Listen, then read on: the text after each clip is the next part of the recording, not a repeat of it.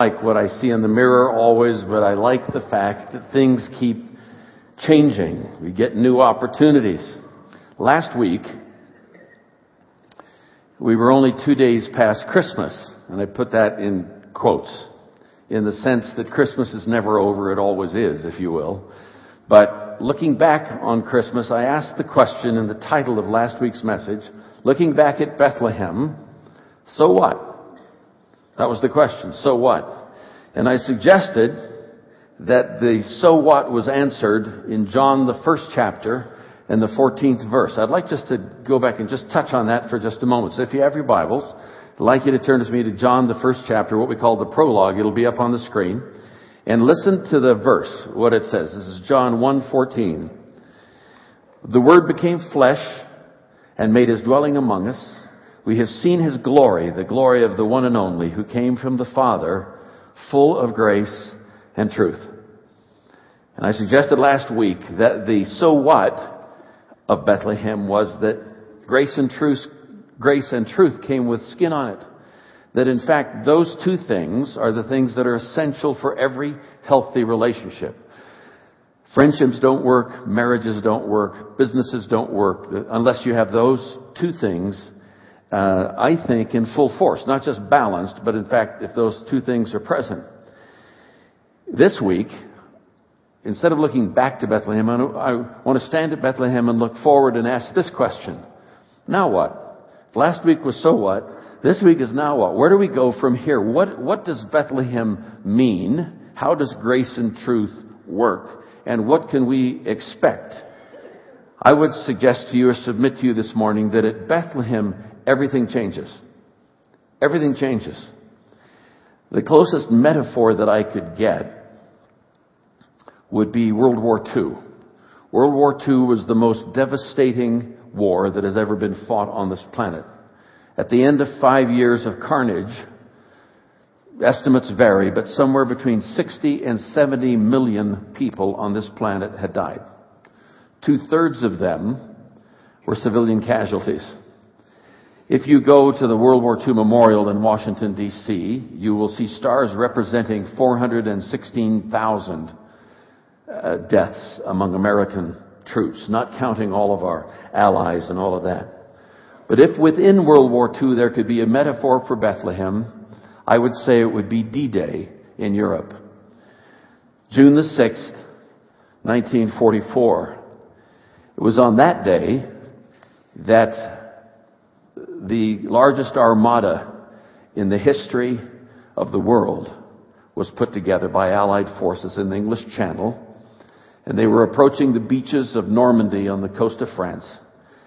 A young German man said when he woke up that morning, a German soldier, and by that time the Germans were using 13 and 14-year-olds in their troops. He said, when I got up that morning and looked out on the English Channel, as far as the eye could see, I saw ships. 5,000 ships. It was as far as the eye could see. Maybe no day in our nation's last 100 years captures the resolve of a people like D-Day in Operation Overlord. German armies held most of Europe. Unbelievable fortifications had been erected. And when Allied troops began to land, we had never seen anything like it.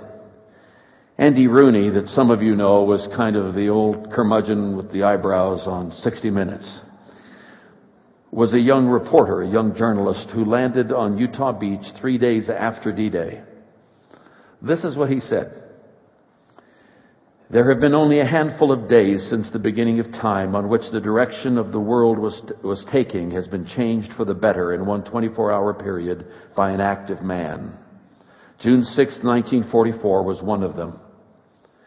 What the Americans, the British, and the Canadians were trying to do was get back a whole continent that had been taken from its rightful owners and whose citizens had been taken captive by Adolf Hitler's German army. Listen to this piece. It was one of the most monumentally unselfish things one group of people ever did for another. I would submit that Bethlehem is the most monumentally unselfish thing that God the Creator could ever do for humankind. He goes on to say, if you're young and not really clear what D-Day was, Let me tell you, it was a day unlike any other. I landed on Utah Beach several days after the first assault on the morning of June 6th. I'm uncertain of the day.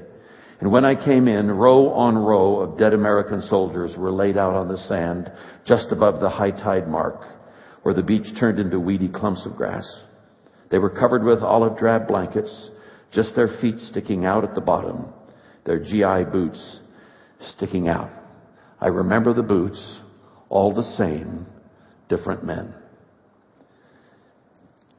After the second service last week, we were down here at the front with the prayer team, and we had been meeting and talking and praying with folks.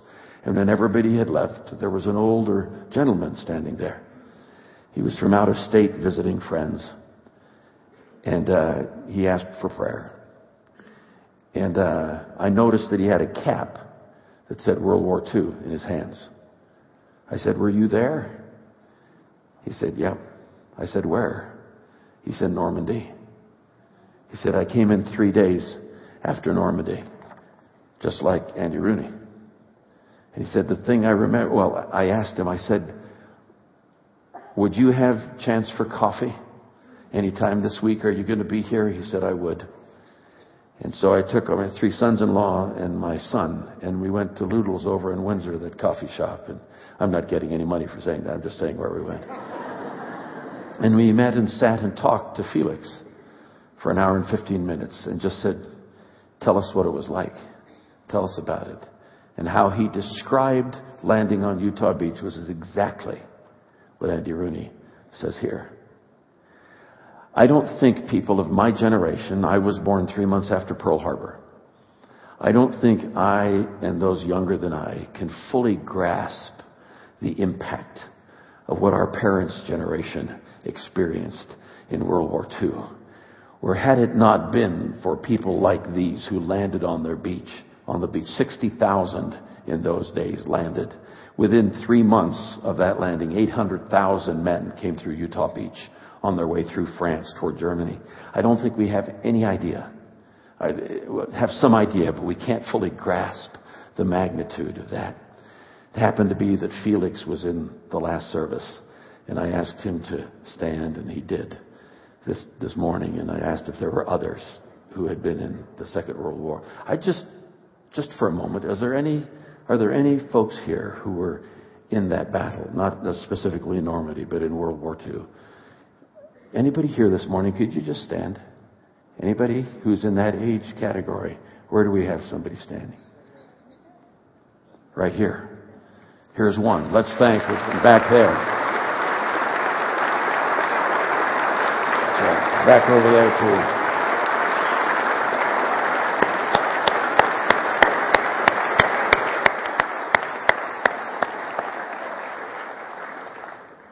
That isn't about nostalgia.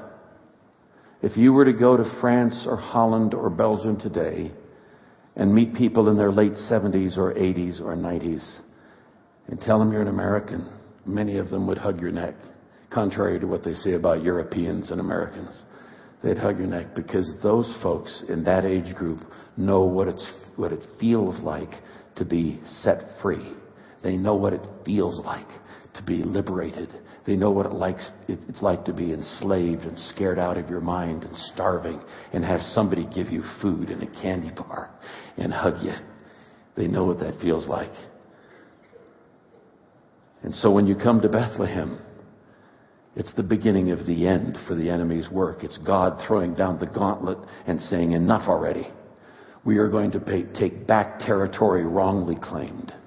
We are going to do a thing that changes everything." So what can I expect out of Bethlehem? I can expect a way through life. I can expect a way out of things. I can expect change. Not necessarily change in circumstances. Not necessarily change in the stuff around me, but I can expect changes in me, in us. Just some thoughts about change. If Bethlehem is our spiritual D-Day, if that's what it is, just some thoughts on change. First of all, God is eternal and unchangeable. I believe that from reading this book, that He's eternal and unchangeable. But I'm not. I'm changeable, and I'm certainly not eternal. I go on from here forever, but I certainly don't go backwards forever. I have a friend in Washington, D.C. who's an old Montana rancher. Came to D.C. 35 years ago. We were talking a few years back, and he said, Dick, I was talking to the Lord a few weeks ago, and God said to me, Fred, one of us has got to change. I love that. We must change. The fact is we're designed for it. Physically, we're designed for it. Physically, we're dynamic people. Your heart will beat 103,000 plus beats today. You will inhale and exhale 23,000 plus times today. While you're sitting here, the blood is racing through your body. It takes 20 seconds to get from your heart to your toe. I read that on Google. I believe it's true. That's just how it is. It's just in every cell. You got billions of cells in your body. They're all being laved by fresh blood. So inside your bones, red corpuscles are being made in there where they're storing calcium and phosphorus and all that stuff. And the red corpuscles come out and they go racing through your bodies, and they're taking nutrients to all the cells.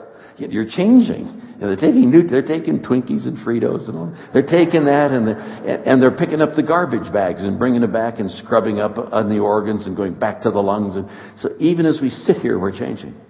The bones in your body are not just rigid structures that are dead. They're living things. All of your bones, I believe this is correct, will be replaced within 7 years.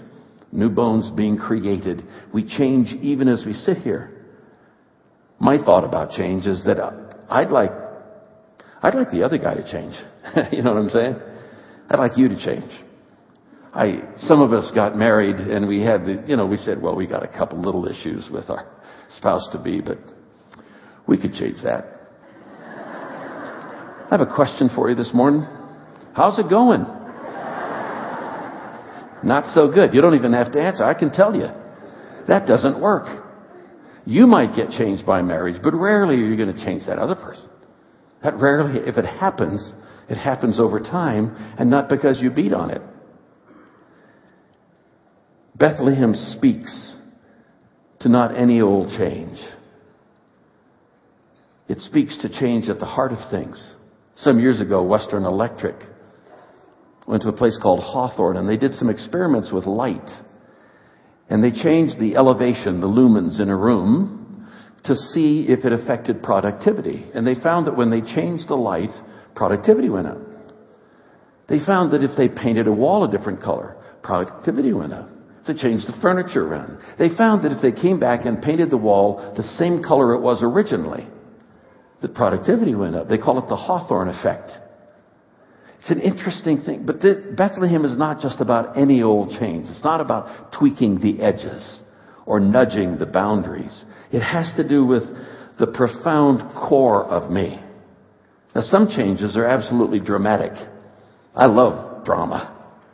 I love those movies you watch that just make you sob at the end. Not just the soft and gushy one, not that. But I mean just the true stories that have powerful endings and all of that stuff. I love that. Listen to this story. Some of you know this. Many of you know this. John, the 9th chapter. There's this wonderful story about a person that Jesus meets who's been born blind. And you've heard me talk about this before. It's not just that his eyes don't work. His brain doesn't work. He doesn't have the stuff that is supposed to happen when you're just a little infant. It didn't get wired right. And Jesus does this unique thing. He spits on the ground, makes mud balls, sticks them in the guy's eye, and says, "Go wash." And the man was healed. Listen to how it reads in John, the 9th chapter, verse 7. "Go," he told him, "wash in the pool of Siloam." This word means sent. So the man went and washed and came home seeing. His neighbors and those who had formerly seen him begging asked, "Isn't this the same man who used to sit and beg?" Some claimed that he was. Others said, "No, he only looks like him." But he himself insisted, "I'm the man." Here is a person who has always had to have help. Here is a person who feels along the walls in his particular community so he knows where he is. Here's a person who has sat much of his adult life begging and probably his young life as well. And all of a sudden, he's never seen color. He has no sense of proportion or dimension. He doesn't know what a human face looks like except by touching it. And all of a sudden, he can see. About 13 years ago, I had LASIK surgery on my eyes. I have a friend who's an ophthalmologist and said, I'd like to do this. And I'm saying, shoot, free. Let's do that. So he fixed my eyes and I walked out after 30 minutes. Some of you have experienced this. I was very nearsighted. I walked out and I started reading license plates. I was thrilled to be able to read license plates on cars without glasses. And for weeks afterwards, I'd be driving with Ruth down the street and say, you know what, Ruthie, you want to know what gas prices are in the next block? She'd say, no, I'm sick of hearing what gas prices are. But it was like you could see some stuff, and here's a person who has a totally different sense of proportion, of balance. He doesn't have to locate sounds just by turning his head, but in fact his eyes assist him. And he's walking apparently with a whole new gait. He didn't have a gait before. He kind of shuffled and felt, and now he's striding down the street. And somebody says, isn't that the guy? He said, no, that's not the guy. He's totally profound change in this man's life. I would submit to you that when Jesus shows up, his transcendent eternal character changes whatever he touches, changes whatever he speaks to, changes whomever he spends time with. The Gospels have story after story. Matthew, Mark, Luke, and John record story after story of profound changes in people's lives. And some of them are different than others. But those physical healings, we need to understand this, that the physical healings in Scripture are transient. They don't last. The blind guy dies. The leper that's healed of the terrible disease, sooner or later he dies. The profound change that happens, however, when someone's heart is changed forever, that is the most impressive miracle of all. Sometimes it comes in an encounter. Zacchaeus, the little short guy up a tree and out on a limb. Many of you know that story. And Jesus goes to his house and it changes how he sees himself. Jesus' interaction with him changes how he sees Jesus. It changes how he sees people, and it changes how he sees money. Just like that, just in an hour or however long it was. Now others take longer. The disciples hung out with Jesus 3 years, and by the end of 3 years they still didn't get it.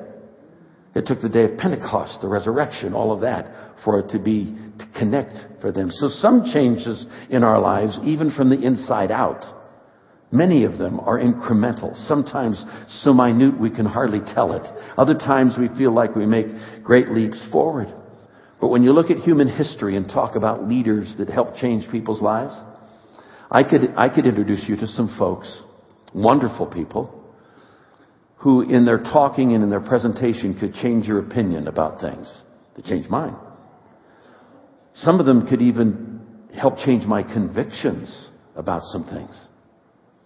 But none of them, George Washington, Abraham Lincoln, Mother Teresa, you name them, none of them can change the human heart forever, except one. This Jesus of Nazareth. I love how E. Stanley Jones, the old Methodist preacher in India, said it. He said, people keep looking for a new leader and a new world order, and they meet both in Jesus of Nazareth. Jesus is the only leader in history that can change the human heart forever. Paul the Apostle captures this idea of profound change, I think, very specifically and meaningfully in Romans, the 12th chapter. If you have your Bibles, some of you know this text by heart. But Romans 12, 1 and 2 reads this way. Therefore I urge you, brothers, in view of God's mercy, to offer your bodies as living sacrifices, holy and pleasing to God. This is your spiritual act of worship. Here's the phrase. Do not conform any longer to the pattern of this world, but be transformed by the renewing of your mind. Then you will be able to test and approve what is God's will, His good, pleasing, and perfect will. I love how Paul uses language. He's very specific in the language he uses. The word to conform is the root word from which we get schematic or scheme. The original word is schema. Some of you are in the electrical business and you draw schematics of where the wiring should go and the switches and the plugs and all that kind of stuff. It's the shape of where things should go. That's the word Paul uses to say, don't let the world shape you by its ideas, by its attitudes, by its information. I mean, we are getting information and pressure and sales and marketing from every source. Even as I sit here, some of you are getting scores from the games that are going on, even as we speak, and texting each other. I know, I found you. It's all right. You could just go with it. But the fact is, we're inundated in our day by all of these things that are mind shapers. They shape attitudes about things that matter and count. J.B. Phillips, the pastor in London after the Second World War, who paraphrased scriptures for young men and women coming back from the battle so they could better understand the text, said this. He paraphrased this text this way: do not let the world squeeze you into its own mold. And Paul says, but be transformed. Don't be conformed, but be transformed by the renewing of your mind. The word transform comes from the root word metamorphosis. It's the kind of change that occurs when a caterpillar becomes a butterfly. It has to do with infrastructure. Conform, schema, means you just work on the outside and you shape things the way you want it to go. Transform means that something substantive and permanent, life-changing is happening from the inside out. And he goes on to say, by the renewing of your mind. There are two words for new in the New Testament. One means new, it's recent. That is, I just got a brand new car. It came off the assembly line in Detroit or in South Carolina or Tennessee, one of those places. Brand new. The other word means that it's new in character. Something substantive is changed. And Paul says, whatever change happens, do not let it be just the stuff that tweaks and works the edges that takes you a wrong direction, but let your whole life be transformed from the inside out, bit by bit, like we talked last week when we shared the story of the Velveteen Rabbit. As you are loved long time by a little kid, the Velveteen Rabbit says, you become real. I know this isn't a word, but when grace and truth from Bethlehem invades my life, when I am receptive to the grace of God and the truth of God, no matter how challenging it might be. Sometimes truth caresses us. Sometimes it convinces us. Sometimes it convicts us. And sometimes it pinions us to the wall. I don't want to hear that about me. Or I don't want to really hear that about God, because that changes how I see Him. I want him to be a certain way, but in fact, He stands apart from us in the best sense of that word, so that we have some sense of what we might be in Him. When we allow that to happen in our lives, profound things happen. When we open ourselves and accept and embrace God's grace and truth, the armies of heaven hit the beaches in our lives. It's D-Day all over again. All bets are off. Liberation is coming. That's how it works. Sometimes when I start following Jesus, I give Him my whole life. I say, okay, here's all I know of me. I give to all I know of you. That's as good a start as any. And as we grow with Him and walk with Him, He starts pointing out areas in my life that only He can help me change. I've tried to change it 100 times. But He says, let me help you with that. Let me show you how that works. When we decide for grace and truth, our spirits are transformed. Let me put it this way, and this is a note for your bulletin. When we decide for grace and truth, change happens. When we decide for grace and truth, change happens. Let me be very clear here. I am not asking you to change. I'm not trying to convince you to change. What I am saying is I'm not asking you to decide to change. I'm asking that we decide every day, and I'm talking to myself here. I don't know if you get that, but I'm talking to myself. That we decide every day for grace and truth in our lives. If we go there, change happens on the backstroke. Change is the result. If you aim for change, I would bet money, if I were a betting man, that it will not happen the way you hope it would. But if you go for grace and truth, change happens in ways that you never dreamed could happen. Forgive the cheesy way that I'm about to say this, okay? This is New Year's weekend, 2010. I'm not talking about New Year's resolutions here. I'm talking about New Year's revolution. I'm not talking about turning over a new leaf. I'm talking about turning over a new life. I'm talking about something so fundamental that people, when they see us, say, there's something different about you. Is it your hair? You're doing your hair? No, that's not it. It's something different in how you think and how you comport yourself and it's just something different. 2 years ago, Ruth and I were invited back to the 40th anniversary of a church in Urbana, Illinois. We had been privileged to be church planters with a group of friends back in 1966 in that community. Not unlike this community, it's the home of the University of Illinois. About the same size community in a lot of ways. Farmlands, corn, soybeans, all that. And then this Athens, if you will, this university in the middle of it. And it was a wonderful time from 1966 to 1978. Incredible things were happening in our country. Some tragic things were happening in our country. But it was in those days, in those late 60s and early 70s where, it was hippie days. It was places you'd go down the interstates and you'd pick up hitchhikers and they'd have flowers in their hair and guitars on their back. Some of you remember that. Some of you were. You were there. I picked you up. I know. We were looking for peace and love and nirvana and all kinds of stuff going on. I walked into that meeting place for the 40th anniversary, and this 50-something-year-old man walked up to me and put his arms around me and said, "Dick Foth, I love you. I just drove 5 hours to say thank you." And I'm thinking, who is that? And then I recognized who it was. I'll call him Bill. I remember Bill. First time I met him, we had this certainly a smaller place than this, but there were all these university students and all these people. It was a young congregation. I was young. I was like 25 or something. And he was sitting on the floor right there. There wasn't enough space in the seats. And then sitting on the floor, and he had overalls and no shoes. He's barefoot.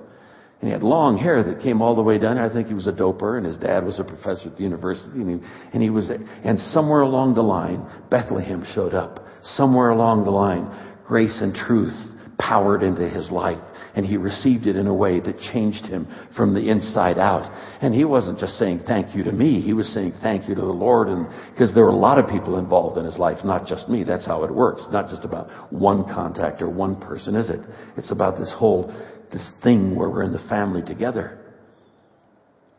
He's a pediatrician in Michigan today. But he's not just any old pediatrician.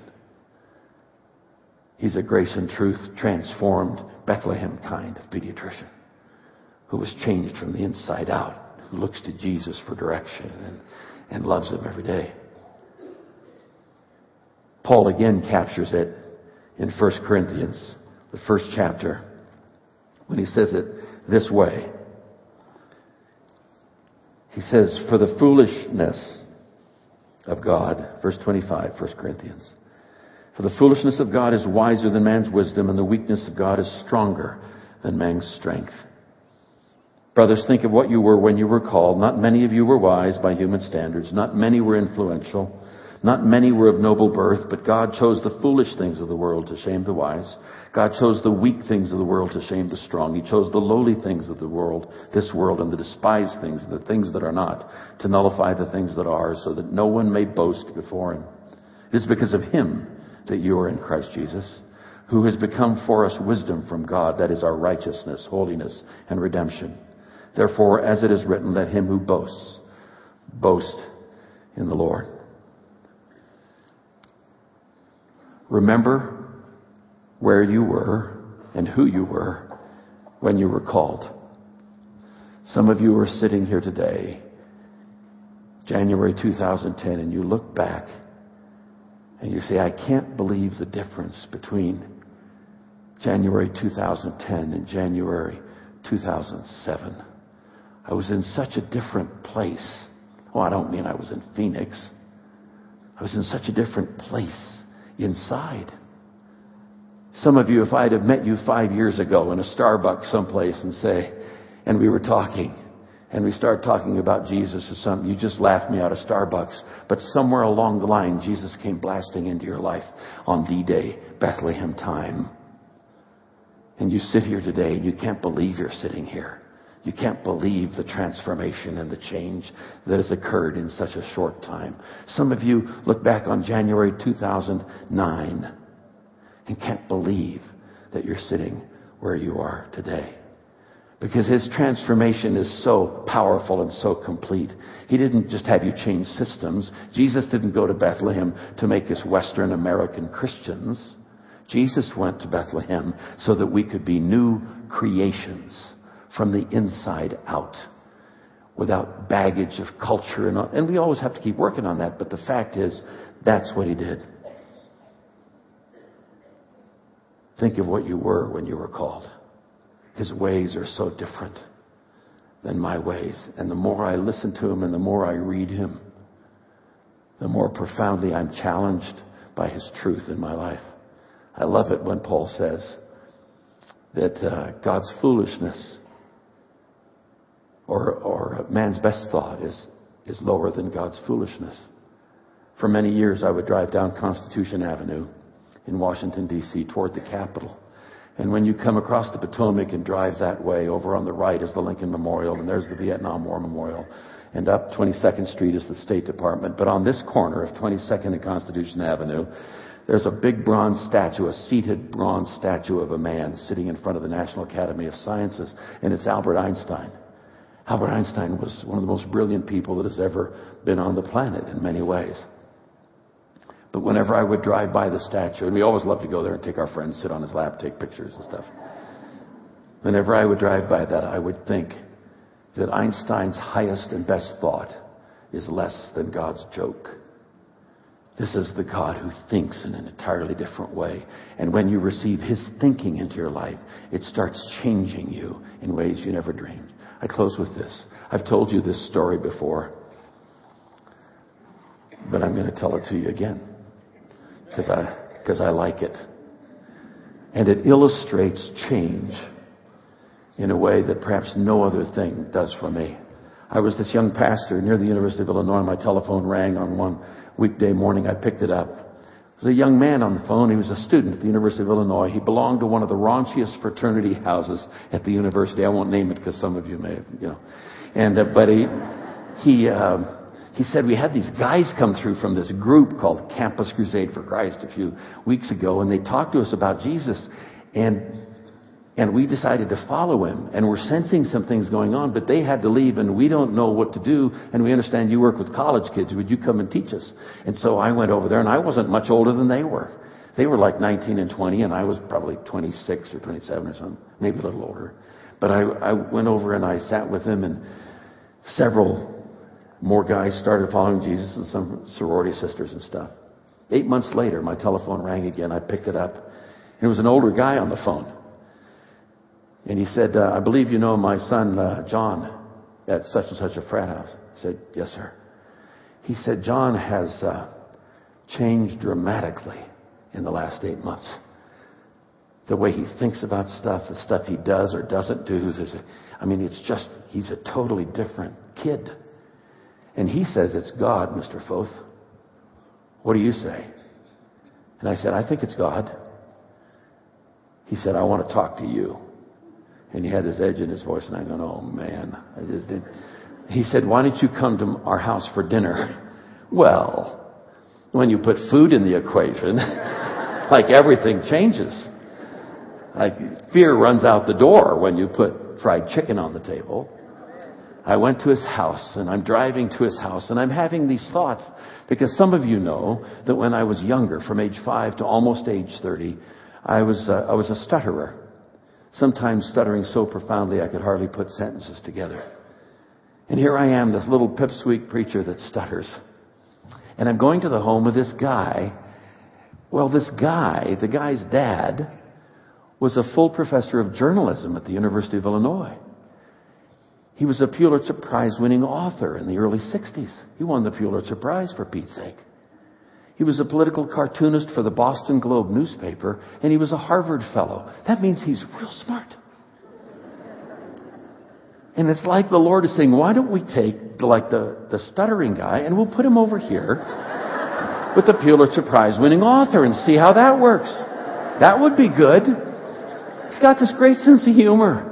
He takes the lesser things and puts them with the noble things and says, let me show you how I work. Let me show you how I think. We had a lovely dinner, sat down. The man is there. His wife is there. The young man is there. We start talking. And he says, tell me about this God that ostensibly has changed John's life. I'll call him Jeff. I said, well, Jeff, he's the God who is. I am that I am. I am the God who creates. I am the God who is. I am the God who provides. I am the God who heals. I am the God who cares. I am. And he just, after about 20 minutes, I said, I knew I needed to ask him the question. And I said, would you, I was nervous. I said, would you like to know this God? And he didn't bat an eye. He looked at me and said, yes, I would. I said, you would? I said, yes, I would. He said, how do I do that? And I said, Scripture says you just ask him. The one prayer that God answers, saint or sinner, is God help me. My friend John Ogilvie says. He said, how would I do that? I said, well, we just talk to him like I'm talking to you, except you can't see him. Would you like me to help you with that? I said, why don't I phrase some thoughts that I think you're feeling? And he said, okay. And I said, you just repeat out loud after me. I said, dear God, here we are. He said, dear God, here we are. You know me like the back of your hand. You know me like the back of your hand. He had great anger toward his son's generation because they had spit on everything he stood for, all of his core values. I said, God, you know my anger. God, you know my anger. You know my need. You know my need. I need your help. I need your help. I need my life to be changed. I need my life to be changed. Come into my heart, Lord Jesus. Come into my heart, Lord Jesus. Forgive me of my sin. Forgive me of my sin. Make me a new guy. Make me a new guy. Amen. Amen. And I turned and looked at him, opened my eyes and looked at him. And tears were running down his face. And he wasn't looking at me. He was looking at his boy, the one who had changed so much. And he got up and headed toward his boy. And they met right in front of me and threw their arms around each other, embraced and just wept. And after a few moments, he pushed his boy away and he looked at me and said, Dick, do you understand what's happening here tonight? And I said, I think I do, Jeff, but why don't you tell me? And then the Pulitzer Prize winning author came out. He said, I believe that 2,000 years ago, God gave his son to me. But tonight, my son gave me God. And I start bawling. I get up, That man has gone on to be with Jesus. And as I speak, this man, now in his early 60s, the son, is a Christian counselor in a major southeastern city. It's a long way from a Pulitzer Prize to heaven. It's a long way from a raunchy fraternity house at a major university to being a counselor to free people up, do beachheads in people's lives in a large city. But the Jesus that came to Bethlehem, grace and truth with skin on him, when he did that, all bets were off. Change was coming. Starts from the inside out. And it's transformational. It's not recreational. It's not conformational. It's not reformational. It is transformational. Would you bow your heads and your hearts with me? As you sit here this morning, I just want to ask you a question. Many of you have followed Jesus for many years. Some of you may never have heard of him in just this way. But wherever you are this morning, if you just are saying to yourself, there's a place that I need to experience the grace and truth of God, a particular area in my life. He knows it. I'm acknowledging it this morning. But you just slip your hand up and say, as you close this time in prayer, would you just include me, Dick? I'm not going to ask. Yes, I see your hand. Just all across the sanctuary, in the South Auditorium as well. Just raise your hand. It's not so important that I see it, but God knows this. This is an act of trust on your part. You're just trusting him in response to the beachhead that he made in your life. Lord Jesus, here we are. How grateful we are for Bethlehem going forward. Now what? We will not focus on change. We will focus on grace and truth, on you. And we will trust you for change on the backstroke. For the one here who is ravaged by guilt, set her free in this moment. For the man here who is in bondage to an addiction of some kind, set him free even as we pray. For the young people here who look forward to their whole lives, may they walk in transformational truth and grace. So there it is, Lord. You knew it beforehand, but we just wanted to say it. We trust you. In Jesus' name. And everyone said, Amen. That showed up at Bethlehem. And the power of His Holy Spirit that works in us every day. And the heart that you have that is changing every day. May that be expressed as light in this community today, this week, and every week of 2010 going forward. May the Lord bless you and keep you and make His face to shine upon you and give you peace. So there. Go in His grace. The prayer team is coming. For those of you who have need, please come and meet with the prayer team. God bless you.